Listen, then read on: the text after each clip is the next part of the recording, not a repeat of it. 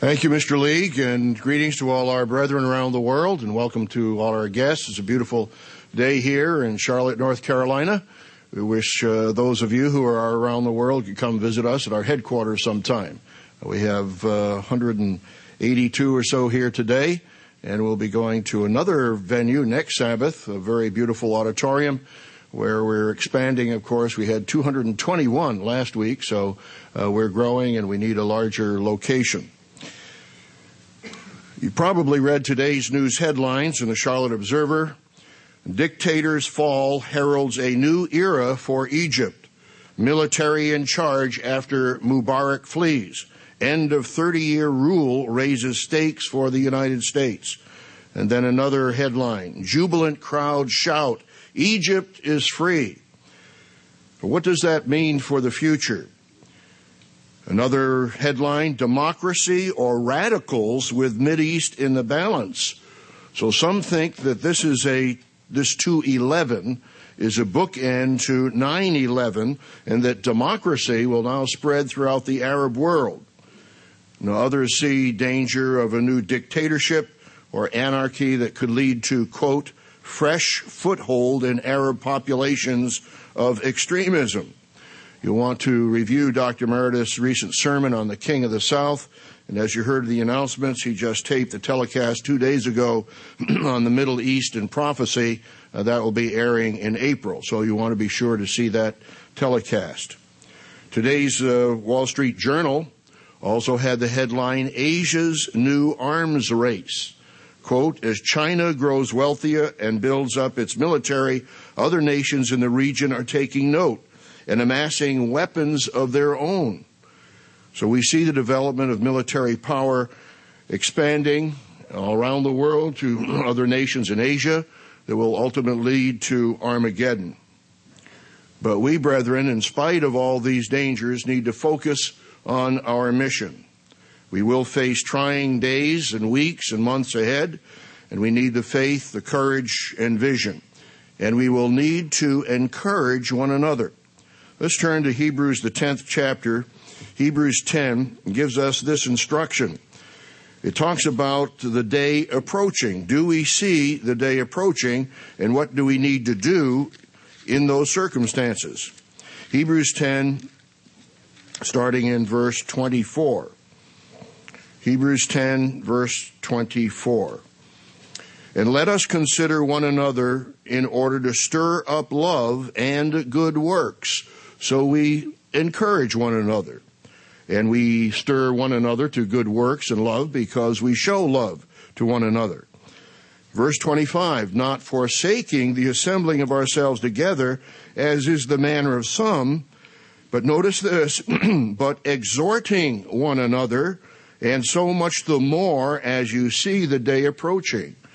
We need to encourage one another. We need to exhort one another to make sure that we don't give in to our Achilles heel, as we heard in the sermonette, and that we are overcomers. The NIV states this, but let us encourage one another, and all the more as you see the day approaching. The NRSV says, but encouraging one another, and all the more as you see the day approaching. And so, brethren, we do need to encourage one another. We need to support one another, and we need to exhort one another because we do see the day approaching. In today's sermon, we'll discuss ways to overcome discouragement and ways to encourage others. The title of the sermon is Encourage One Another. I'll tell you a story, a personal story of a car accident I had years ago.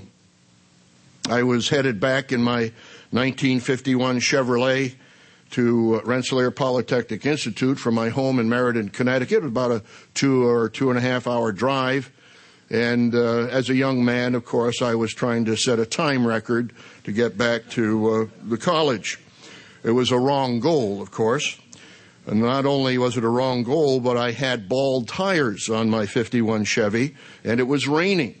But I was pushing it and pushing it. I went around a curve, and of course, with the slick bald tires and the rainy, slick pavement, I spun out into the opposing lane where headed towards me was a heavy reinforced milk truck. The milk truck did not move. I crashed into it with my right rear panel and smashed it in. Well, I was ticketed. The policeman came and gave me a ticket. I was able to pull the fender out enough to drive the rest of the way back to college. And later I had to appear in court. I had to drive back an hour to this little town, and I was fined $9 for not yielding the right of way to the milk truck. Well, there were several lessons in that experience. First of all, I didn't recognize the danger of my car of having bald tires. I shouldn't have had bald tires. And knowing the danger, I shouldn't have been pushing it on rainy, slick highways. But, you know, when I told my mother this, because she said, well, Richard, why did you do this? I said, Mom, you didn't tell me to be careful. So I blame, in a sense, I blamed her. Well, it wasn't her fault. It was obviously my fault. But, ever since that experience, I tell my wife or anyone, be careful, drive carefully. We need to encourage one another. Do we regularly encourage one another? I just taped a telecast here recently on 5 ways to enrich your marriage. I've told you this story before, but do you express affection to your husband or to your wife? Simple hugs and kisses when you leave for work or when you return. They're very important. I once read a report from a German insurance company that concluded that men who kiss their wives every day are less prone to accidents and are generally more successful financially than men who do not kiss their wives every day. Well, of course, I wasn't married when I had that accident for that time. But I made sure, ever since reading that, I made sure to kiss my wife every morning before leaving for work. And the one day I didn't, I backed my car into a tree. And so I have always tried to kiss my wife before leaving for work. I make sure of that every morning. Well, years ago, Dr. Meredith wrote 2 classic examples on Christian responsibility. One was what all husbands need to know. And that was in the Plain Truth magazine, June 1966. Number 1, responsibility of 5 for the husbands towards their wives is love and respect. Number 2 is support and encouragement. So that's the emphasis I want to give in the sermon today, is that of encouraging one another. I'll just mention the others. 3, leadership and guidance. 4, help and protection. And 5, inspiration to grow. I can tell you other stories of some men who said, well, you're going to serve me. You don't want to develop your cello music anymore. Forget it. That particular minister's wife was very disappointed because the husband did not inspire her to grow and to develop. But Mr. Meredith also wrote an encouraging article for women titled True Womanhood, Is It a Lost Cause? That was in the Plain Truth magazine, November 1965. I'll just mention them in passing. The 5 feminine characteristics are 1, responsiveness and service. I gave a sermon by that very title, responsiveness and service. It applies not only to Christian women, but to all of us, men and women. 2, tenderness and beauty. 3, intelligence and understanding. 4, Christian virtue. 5, faith, hope, and courage. And we do need courage in these times. And we need to apply these biblical characteristics in our lives that enrich the lives of others and strengthen our marriage and our family. Let's take a look at some biblical examples of encouragement. Joshua, the 1st chapter, is a classic example of how God encouraged Joshua in his new responsibilities after he led Israel after Moses' death. Joshua, the 1st chapter, let's look at verse 1. After the death of Moses, the servant of the Lord, it came to pass that the Eternal spoke to Joshua, the son of Nun, Moses' assistant, saying, and then he talked about Moses being dead, but then in verse 5, he says, no man shall be able to stand before you all the days of your life. As I was with Moses, so will I be with you. God gives us that encouragement. And of course, we know in Hebrews, the 13th chapter, he says, I will never leave you nor forsake you. You and I have that promise. We have that encouragement. As I was with Moses, so will I be with you. I will not leave you nor forsake you. That's Hebrews 13, verse 5. Be strong and of good courage. So God is exhorting, encouraging, instructing Joshua to be strong. Sometimes we don't feel like being strong. We don't feel like being courageous. But God says we need to make a commitment and a decision to be strong and of good courage. For to this people you shall divide as an inheritance the land which I swore to their fathers to give them. Only be strong. Again, he repeats the instruction. And very courageous, that you may be observed to do according to all the law which Moses, my servant, commanded you. Do not turn from it to the right hand or to the left, that you may prosper wherever you go. So God has cause and effect. There's spiritual laws that are unseen, but they're very true and dependable and predictable in cause and effect. This book of the law, verse 8, shall not depart from your mouth, but you shall meditate in it day and night, that you may observe to do according to all that is written in it. For then you will make your way prosperous, and then you will have good success. And I'll refer you back to the sermon we had recently, practice godly meditation. But God gave strong encouragement to Joshua. The Apostle Paul was in prison, and he needed encouragement. How was he encouraged? Let's turn back to 2 Timothy, the first chapter. You know, we all have our periods of disappointment, discouragement, depression even sometimes. 2 Timothy 1, starting in verse 13. He's writing to the young man, Timothy, hold fast the pattern of sound words which you have heard from me in faith and love which are in Christ Jesus. That good thing which was committed to you, keep by the Holy Spirit who or which dwells in us. This you know, that all those in Asia have turned away from me, among whom are Phygellus and Hermogenes. Now the Apostle Paul would have been very discouraged that here those who were supporting him have now betrayed him, have now left him. He no longer has that support.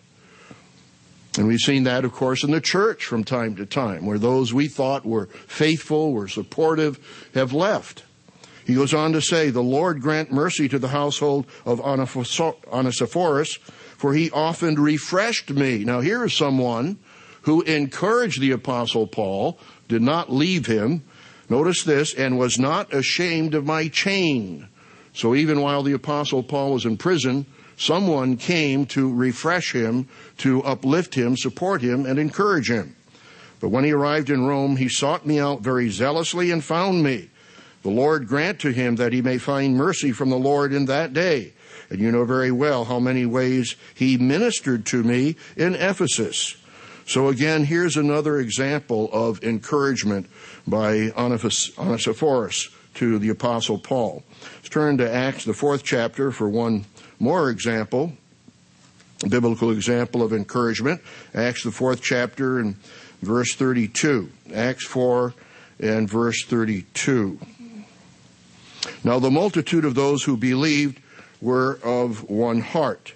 And again, this is the Apostle Peter and John are arrested. They address the Sanhedrin. They're told not to preach in Jesus' name anymore. Now the multitude of those who believed were of one heart and one soul. Neither did anyone say that any of the things he possessed was his own, but they had all things in common. This is not communism as we've described in our literature. And with great power the apostles gave witness to the resurrection of the Lord Jesus, and great grace was upon them. Nor was there anyone among them who lacked. For all who were possessors of lands or houses sold them and brought the proceeds of the things that were sold, and laid them at the apostles' feet, and they distributed to each as anyone had need. And of course we need to have that attitude of realizing there are future needs that people will have during times of natural disasters. We've already started an emergency fund, which the brethren have responded very positively to, and we thank you for contributing to that. And there may be needs in times of disaster where we need to help one another financially. And Joseph, who was also named Barnabas by the apostles. Now notice this, Barnabas, which is translated son of encouragement. a Levite of the country of Cyprus, having land sold it and brought the money and laid it at the apostles' feet. So, brethren, we all need to be sons and daughters of encouragement. We need to encourage others, and we also need personal encouragement. You know, sometimes when I feel down, I pray to God for encouragement, but I realize that I need to pray not only for myself. I say, "Oh, Father, I'm discouraged. Please give me encouragement and help me to encourage others." I add to the prayer, so it isn't just a selfish prayer, but one that will lead to encouragement for others. We do need to grow in courage. Dr. Meredith wrote in his Tomorrow's World magazine, "True Christians need courage." That's the May-June 2000 personal. He wrote, quote, "Courage is something that may come naturally to some, but it can also be developed to a high degree by sincere and persistent effort. Courage is a quality which all of us truly need in the years just ahead if we are to follow the true Christianity of the Bible," end of quote. We just read back in Joshua 1 and verse 6, "Be strong and of good courage," God told Joshua. Mr. Pardian wrote an article in the July 2007 Living Church News, "It takes courage to be a true Christian." He wrote this, "If you are a true Christian, this is the way you must think and live. Nothing should separate you from God. No difficulty, no trouble, no persecution, not anything or anyone. God loves you and will always protect you. He will watch over you. He will lead you to victory if you will only yield to him and trust him courageously." The Bible is filled with examples of men and women who developed the courage to obey God. You know, there's those in the parable of the sower and the seed in Matthew 13, that when troubles came, people they were excited about the truth, but then they were persecuted by family or friends, and they left. They didn't have the courage to stand. Continuing, the Bible is filled with examples of men and women who developed the courage to obey God. Read their examples as in Hebrews 11 and follow them. As Paul exhorted us, "Watch, stand fast in the faith, be brave, be strong. Let all that you do be done with love." Then 1 Corinthians 16, verse 13 through 14. What a tremendous warning and encouragement, Mr. Pardian writes. Let's all heed it. Let us all heed it. It was interesting. Sometimes you read the scripture and you don't realize what words are there. But that was interesting. 1 Corinthians 16, verse 13. "Watch, stand fast in the faith, be brave, be strong." Somehow that phrase has never stuck in my mind of 1 Corinthians 16, 13. Be brave and be strong. But that's an exhortation we have. We need to grow in godly courage. We need to see the big picture. And, of course, what helps us to see the big picture is the Feast of Tabernacles, where we visualize the kingdom. We have the World Ahead booklet, The World Ahead, What Will It Be Like, written by Dr. Meredith. And, of course, we had the sermon last week, The Gun Lap, in which we are encouraged to have that spiritual adrenaline to finish the job with all our hearts, as he says in the concluding of his sermon, and really mean it. And then we will be rewarded. We will shine like the stars forever and ever in the kingdom of God, in the very family of God, and bear the name of God forever. That's his sermon titled The Gun Lap, which we all heard here last week. We do need to pray for encouragement. David, when he was down, he was persecuted, he was chased by the king and his enemies from time to time, but he had to pray for deliverance. Let's take a look at one of those prayers for encouragement when he was down. Psalm 6. I think of this as one of those psalms of correction, where David is saying, "Have mercy upon me." And of course, sometimes people like Job said, "Well, I want to be justified. I have an advocate who shows me that I'm right." David prayed for mercy, didn't pray for justice. Psalm 6. And he was in pain and suffering. He realized that because of his physical pain that God was correcting him through that particular instance. And he said, O Eternal, do not rebuke me in your anger, nor chasten me in your hot displeasure. Have mercy on me, O Eternal, for I am weak. Do you ever ask God for mercy?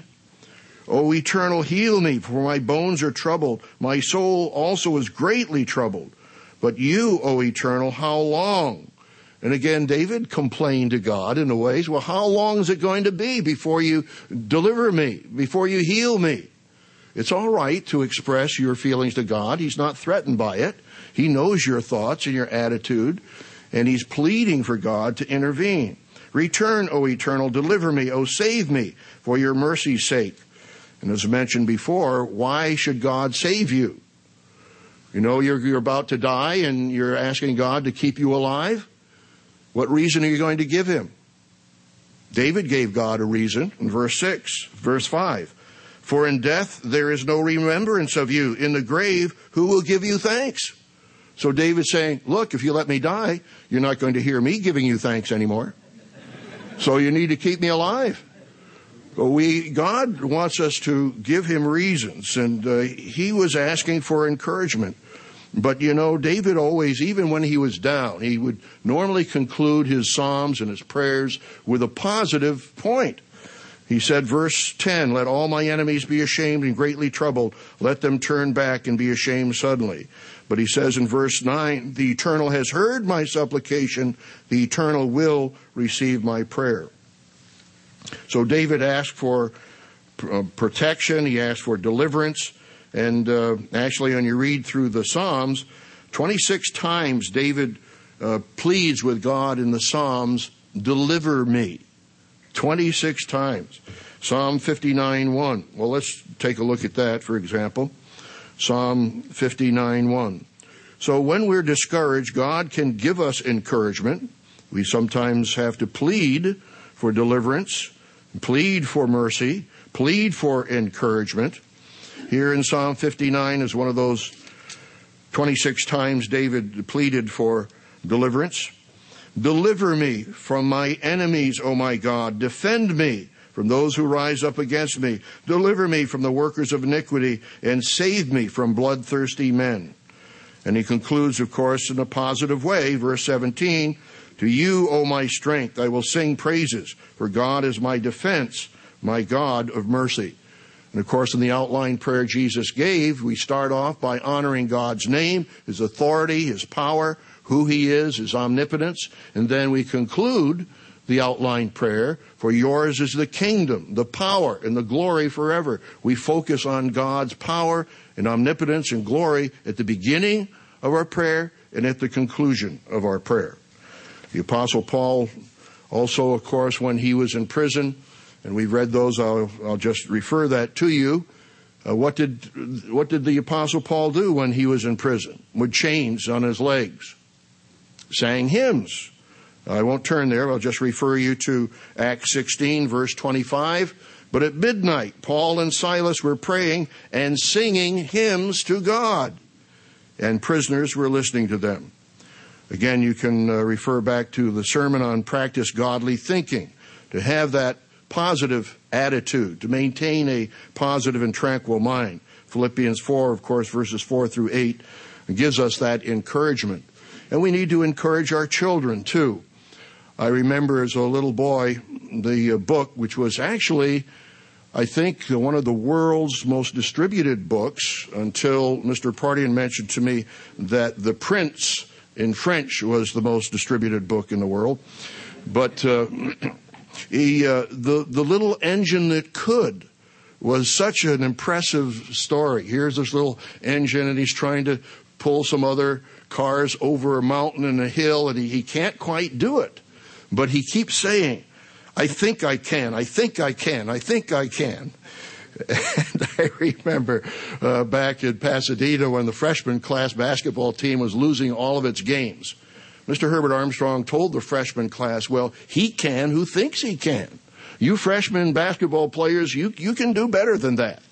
And so the cheerleaders, the next Saturday night when the freshmen were playing, I think the seniors, and the cheerleaders came out and they said, he can who thinks he can. He can who thinks he can.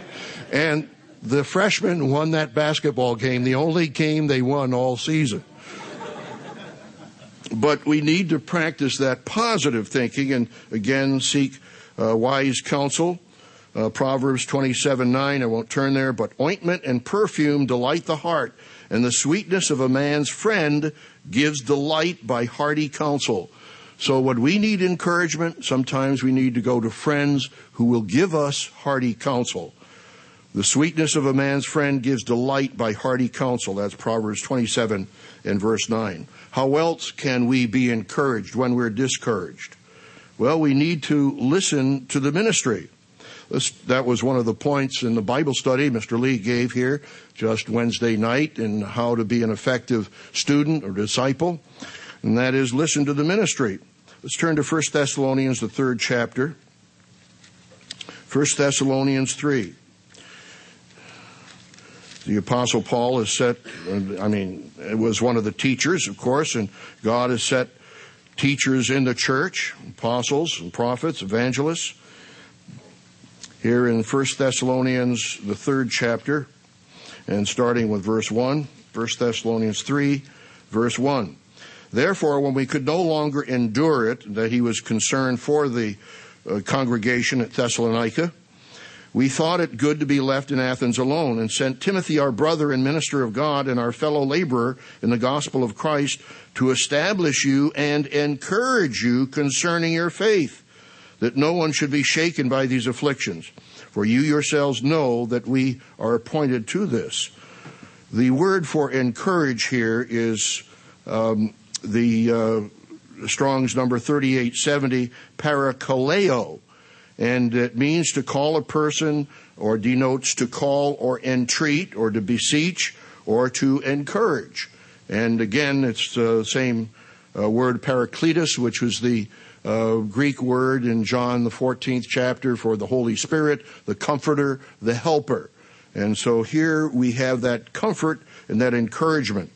The word is parakaleo, to establish you and encourage you. In the King James Version, that Greek word is translated beseech 43 times, comfort 23 times, exhort 21 times, pray 6 times, entreat 3 times. So he says, therefore, brethren, in all our affliction and distresses, we were comforted concerning you by your faith. 1 Thessalonians 3 and verse 7. And again, that is also parakaleo in verse 7. That they were comforted concerning you by your faith. So as Mr. League brought out in his Bible study Wednesday night, we need to listen to our teachers. One other way that we can be encouraged personally is to let God's correction encourage us. Let's go to Hebrews, the 12th chapter, Hebrews 12. And again, we realize, as Dr. Meredith has written, that one of the keys that indicate a converted Christian is the willingness to be corrected. Of course, there are proverbs that he that resists correction, stiffens his neck, is going to be punished. But again, God wants us to be corrected, and I don't like to ask for correction personally. He says in Jeremiah 10, he says, correct me, O Lord, not in your anger, but with judgment, lest I be brought to nothing. Jeremiah 10:23, the way of man is not in himself. It is not in man that walks to direct his paths. Correct me, O Lord, Jeremiah says. And every time I ask God that, you know what? He corrects me. And it's painful at times, but what does he say here in the Correction with Love chapter, which is Hebrews, the 12th chapter? Hebrews 12. Let's get to that here. Second.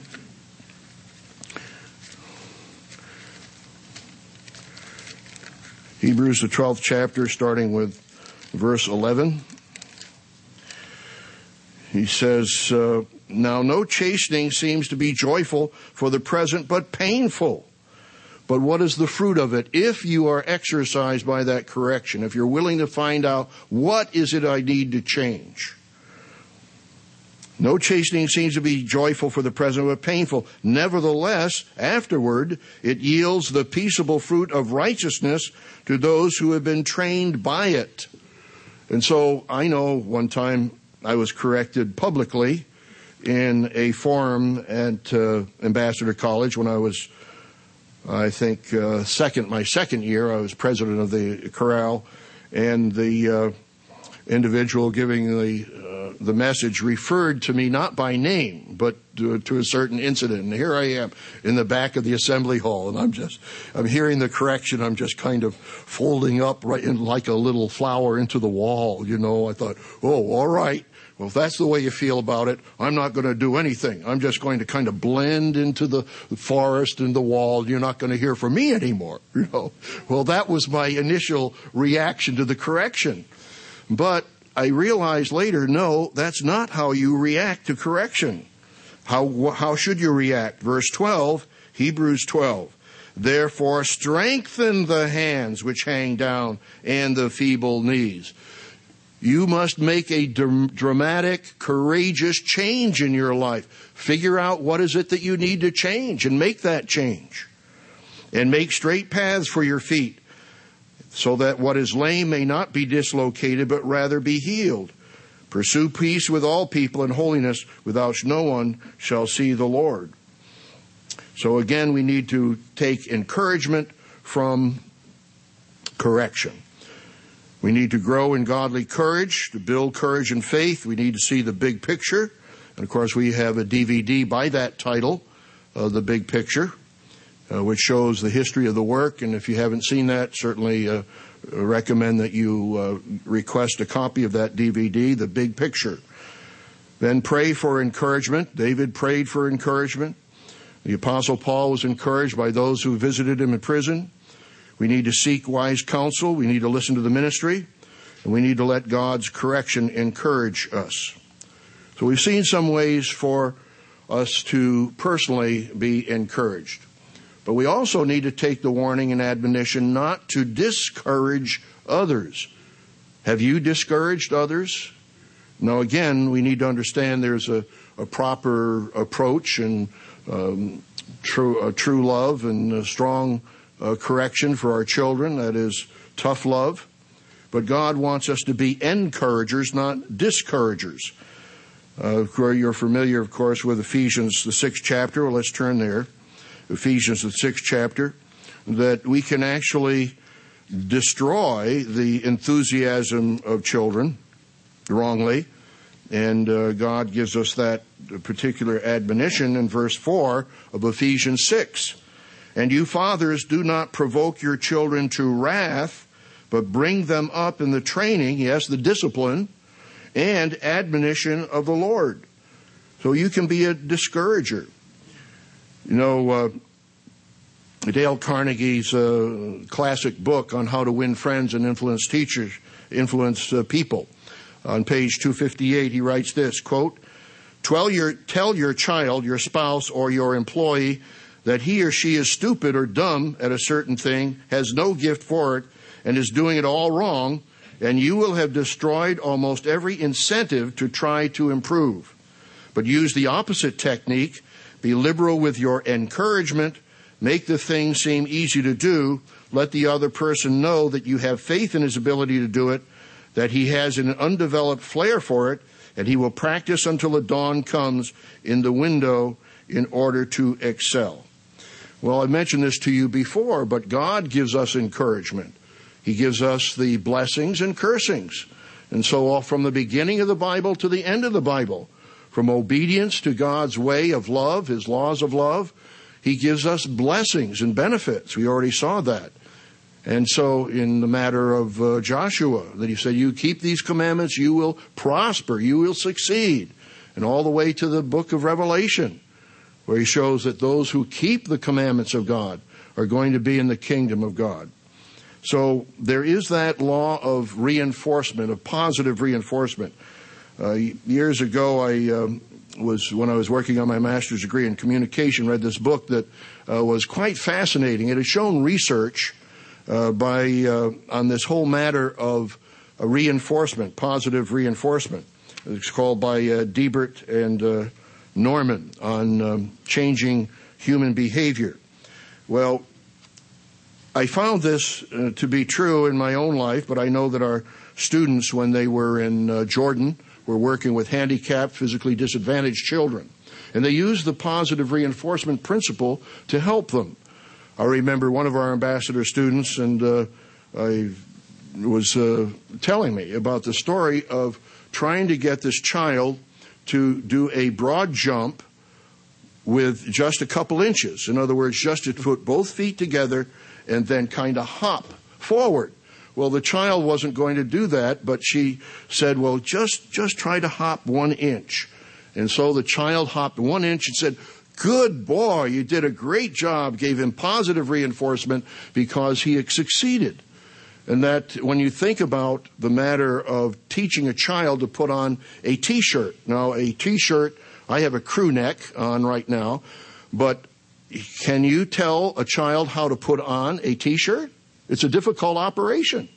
When you really think about it, I do it without even thinking.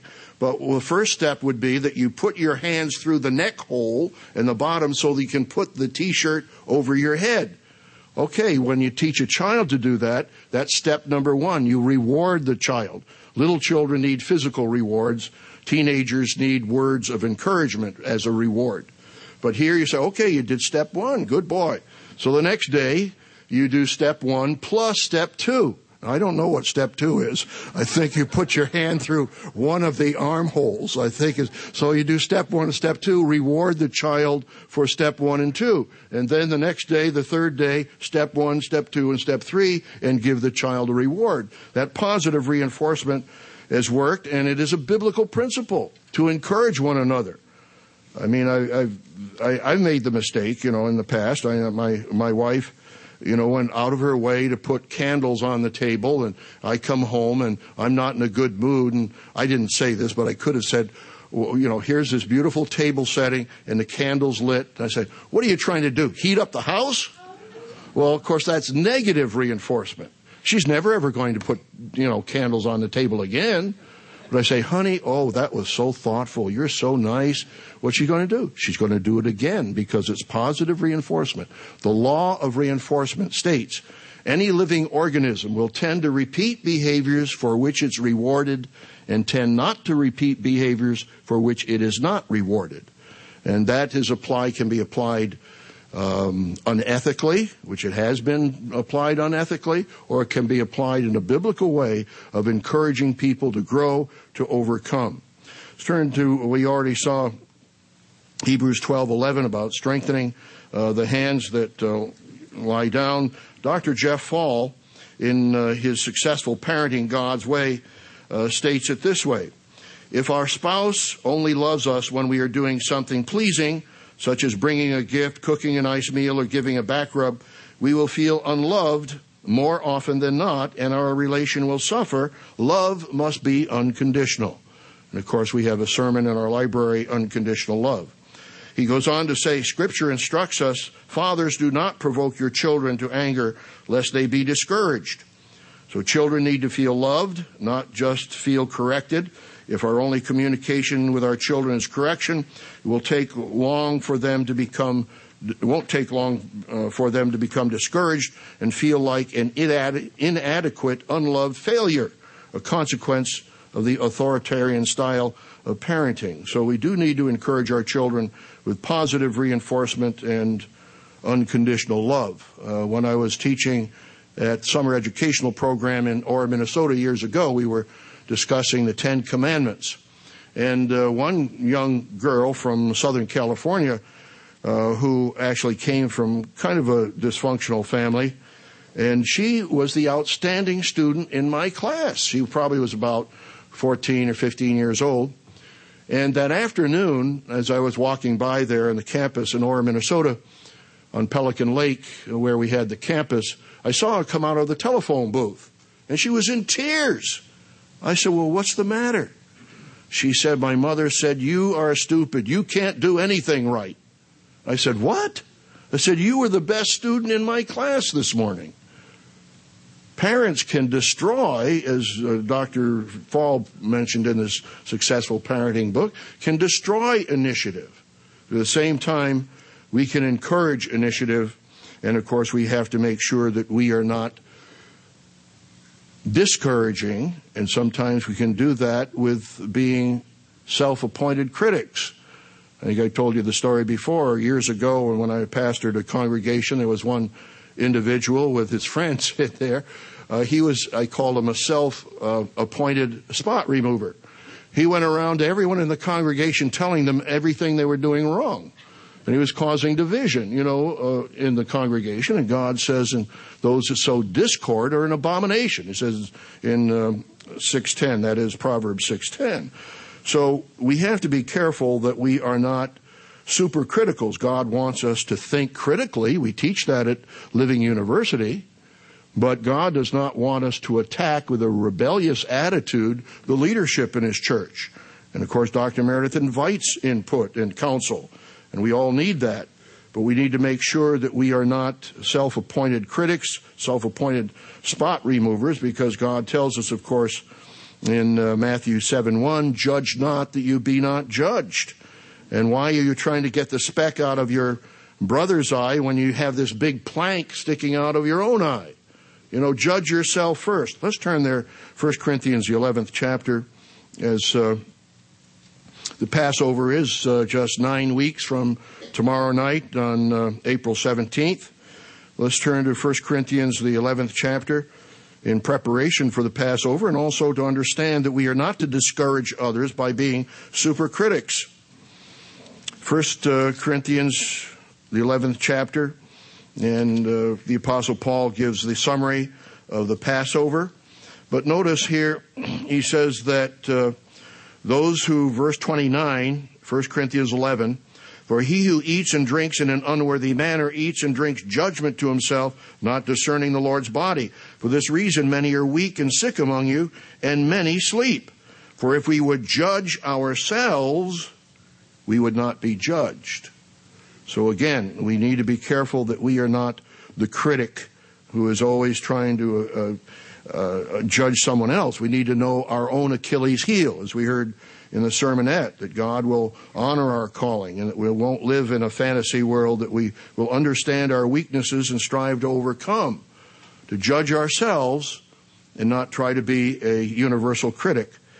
There was a famous speech that President Theodore Roosevelt gave at the Sorbonne in France, and that was April 23rd, 1910. It was called Citizenship in a Republic. This is the third most quoted quote of Theodore Roosevelt. It's called The Man in the Arena, or it's also called Not the Critic.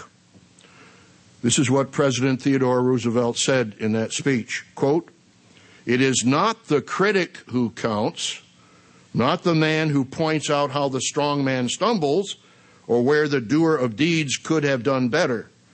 The credit belongs to the man who is actually in the arena," and this is called In the Arena, "whose face is marred by dust and sweat and blood, who strives valiantly, who errs and comes up short again and again, because there is no effort without error or shortcoming, but who knows the great enthusiasms, the great devotions, who spends himself for a worthy cause, who at the best knows in the end the triumph of high achievement, and who at the worst, if he fails, at least he fails while daring greatly, so that his place shall never be with those cold and timid souls who knew neither victory nor defeat." End of quote.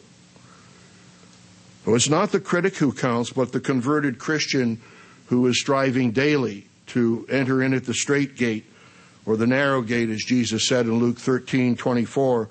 "Strive to enter through the narrow gate, for many, I say to you, will seek to enter, will not be able." So are you an encourager or a discourager? We need to avoid discouraging others. But how can we encourage others? I'll give you 7 quick points in the remainder of the sermon. Let's turn to James, the 5th chapter, James 1. And I know at times in my life that things are going so well for me. I said, why are things going so well for me? Well, I know why. Because someone's praying for me. That's why. And again, it's wonderful to get little encouragements here and there. James 5 and verse 16. James 5, verse 16. Here he's talking about our specific needs. Confess your trespasses to one another and pray for one another that you may be healed. The effectual fervent prayer of a righteous man avails much. We have 2 prayer requests in our church bulletin. I hope you take that church bulletin home and that you pray for those individuals that are listed there. I have, in my little week at a glance here, a listing of all. I have about 65 people on my little list. I put it in little tiny font so that it could fit in this little book, and listing about 65 people. Of course, that's not all the people that need prayer.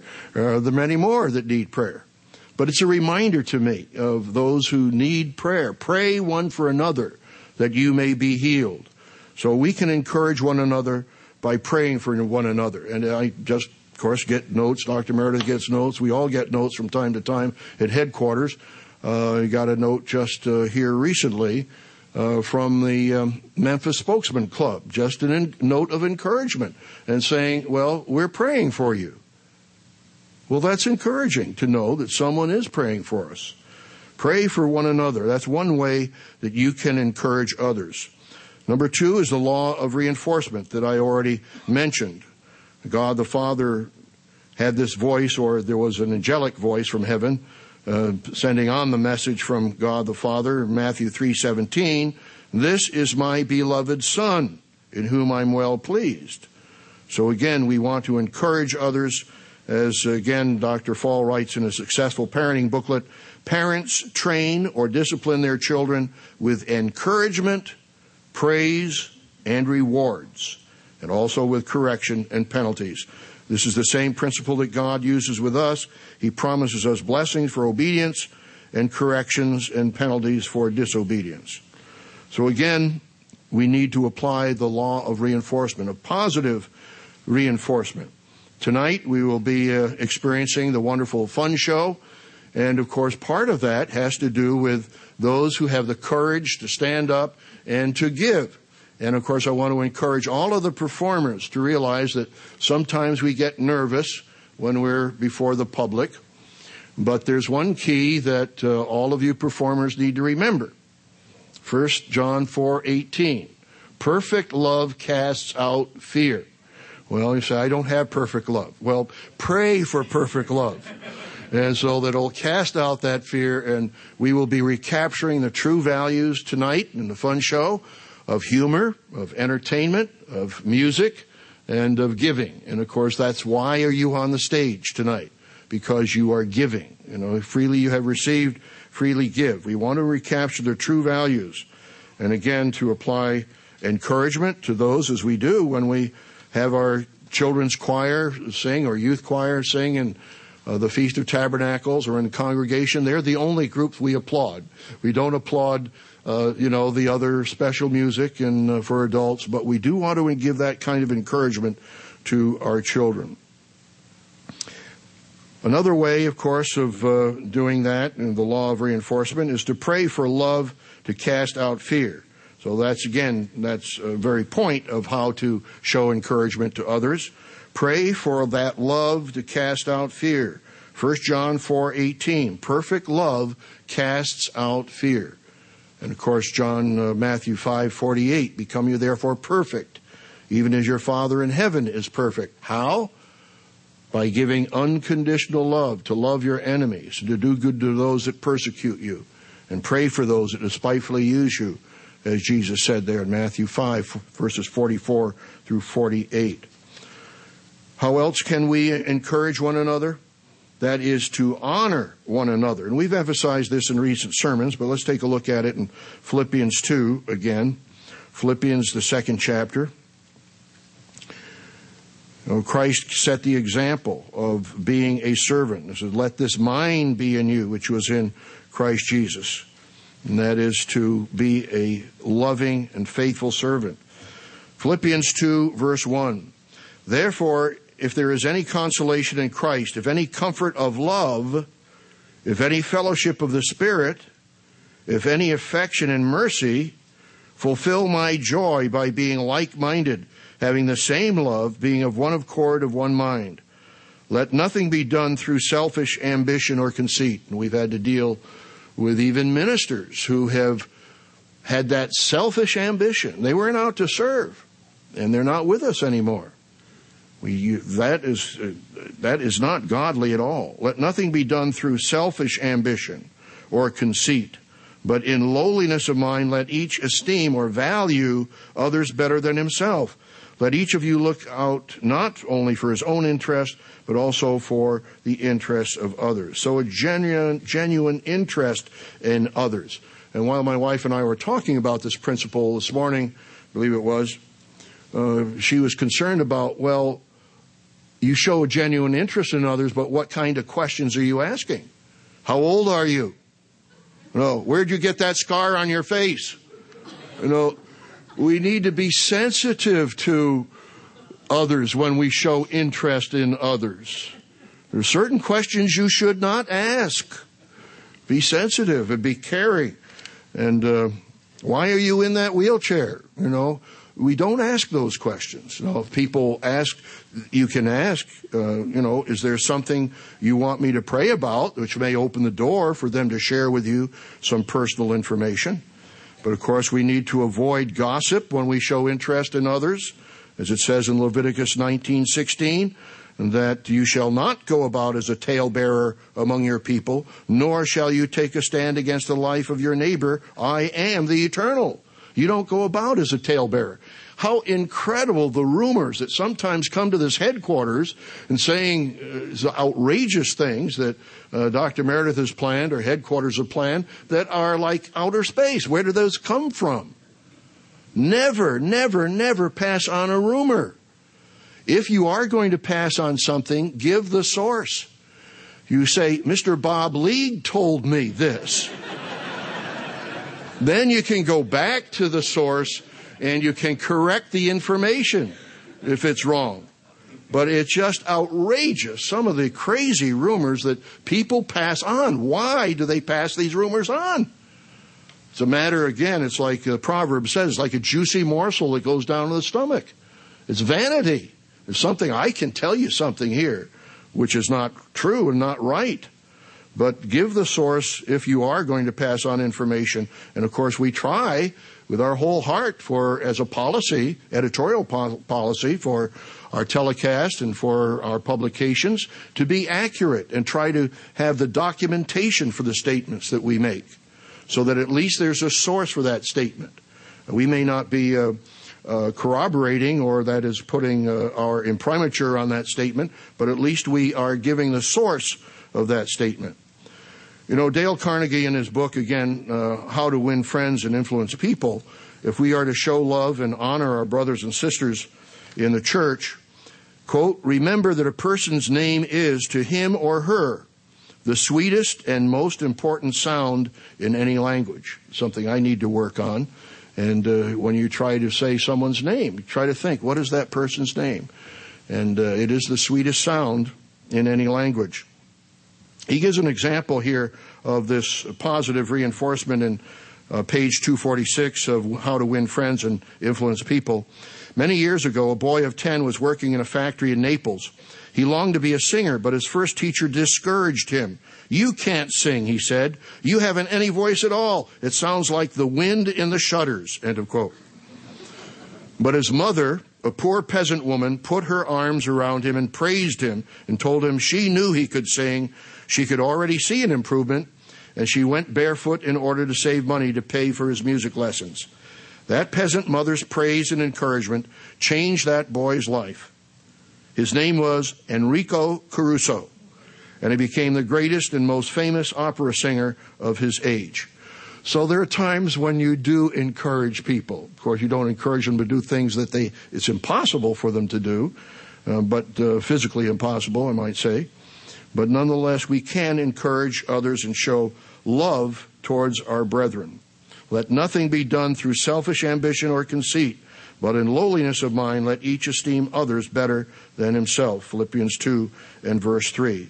And of course, sometimes while doing that, We have to sometimes give evaluations. Our Spokesman Club gives us the principles of how to help your brother improve. And, of course, you start off by saying something positive. Sometimes we get so anxious, we want to say, well, you made all these mistakes and so forth without the first recognition that you are a person I love, you are a person I honor, you did something good here. And, of course, as I said in the law of reinforcement, that children can reinforce their parents too. And I've told the children that, parents, children, if your parents do anything right that you want to reinforce, even if it's by mistake, reinforce them.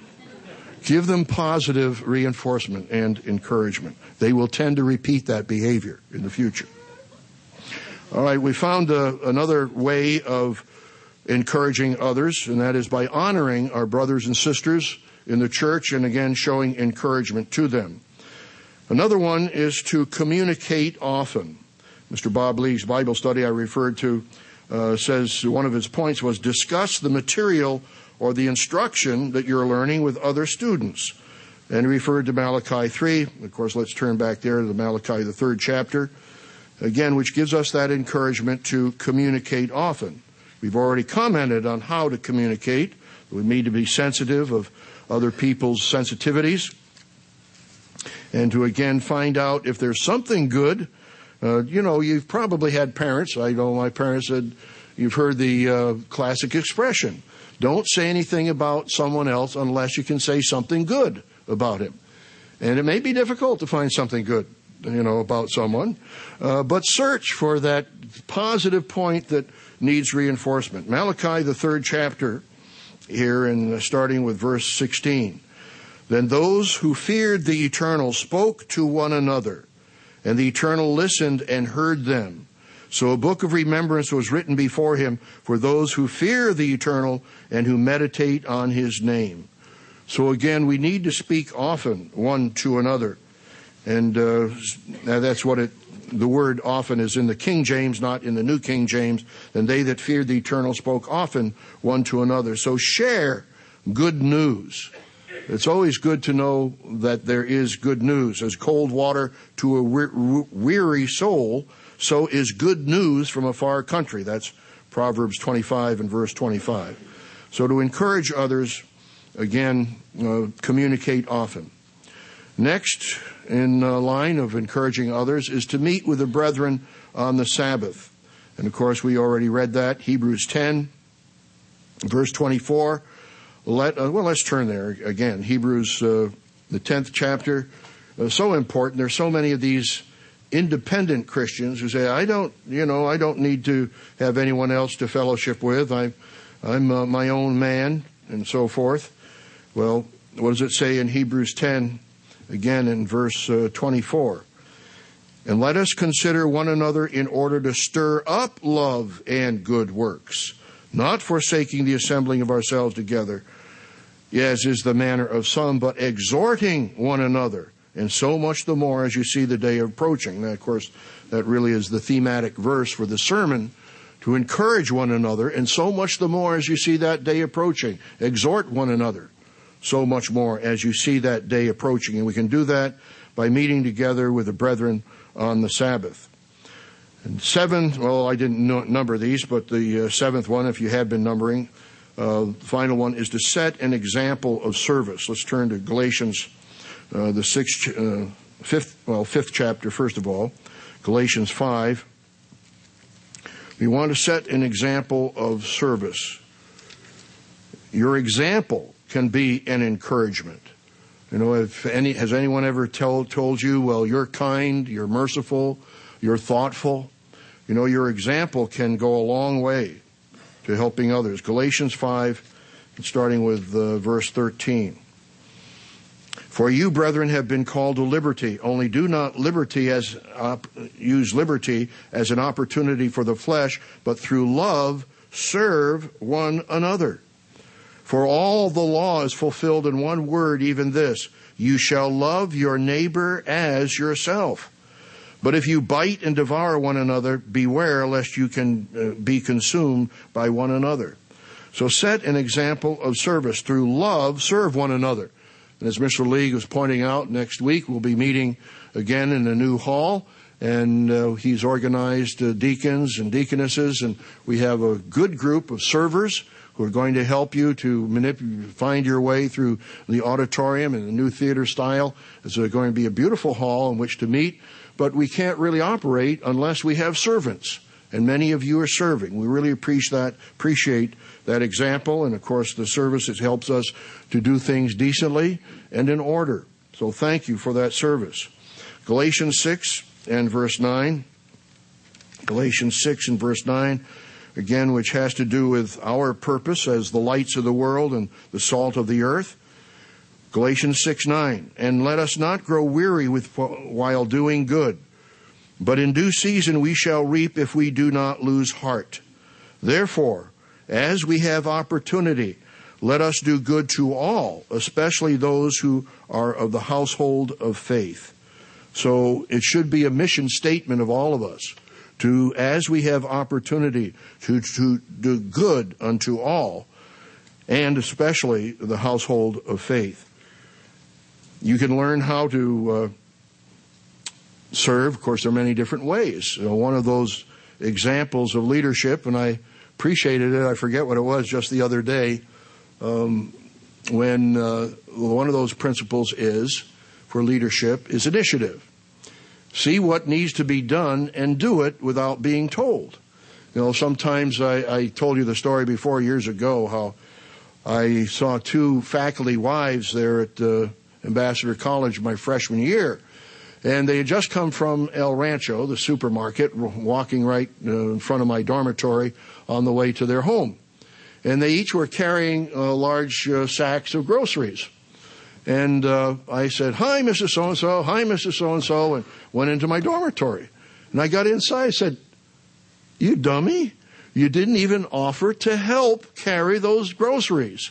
So sometimes we don't even see the opportunities of service. And we need to again see and understand the needs of others and to fulfill those godly needs. That's another definition and approach of love, true love. To see the godly needs of others and to strive to fulfill those needs. So he tells us again that we need to, through love, serve one another. And let us do good to all, especially those of the household of faith. So are we loving one another? Are we encouraging the body of Christ, or are we discouraging one another? Are we encouraging the brethren? Are we encouraging those who are even in the world? And Dr. Meredith wrote this in the co-worker letter of April 14th, 2005, in terms of encouraging others. Each of us needs to meditate regularly on whether or not we are truly reflecting Jesus Christ more and more as each year goes by. Whether we are worshiping God more wholeheartedly and making Him the actual center of our thoughts and actions. Whether we truly love our neighbors, all of them, and try to help, encourage, and serve each human being with whom we have come in contact. Do you really think that way about serving, encouraging each human being with whom we come in contact? He continues, whether we are sincerely zealous in the work of God and are doing our part to proclaim Christ's full message to, quote, every creature, end of quote, which is Mark 16, verse 15. Let's turn back here to, again, Hebrews, the 10th chapter. We've looked at it a couple times, but we'll conclude with that verse. And when I say conclude, that doesn't mean in the next minute. It may mean in a few minutes from now. I know one of our speakers here says, we're just one more verse and one more scripture. We go on with 5 more. I won't say who that is. But I won't make such promises. But again, here in Hebrews, the 10th chapter, where he says that we need to not forsake one another, verse 25, the assembling of ourselves, but exhorting one another. As I gave you the other translations, it can be encouraging one another. So how can we do that? Well, I didn't number them, but I'll number them for you now. How can we encourage others? Number 1, pray for one another. Number 2 was to apply the law of reinforcement, that is, give positive reinforcement, to encourage. Number 3, to pray for love to cast out fear. That's 1 John 4, verse 18. Number 4, in encouraging others, is to honor your brother and sister. Of course, be careful about what questions you ask. And 5, communicate often, as we saw in Malachi, the 3rd chapter. And number 6 is to meet with our brethren on the Sabbath, that we just read here in Hebrews, the 10th chapter. And number 7, set an example of service. We are living in dangerous times. We need to support one another. We need to exhort one another. We need to encourage and reinforce one another. So he says here in verse 25, but exhorting one another or encouraging one another, and so much the more as you see the day approaching. We need to support one another as that day approaches. So brethren, let's always love one another.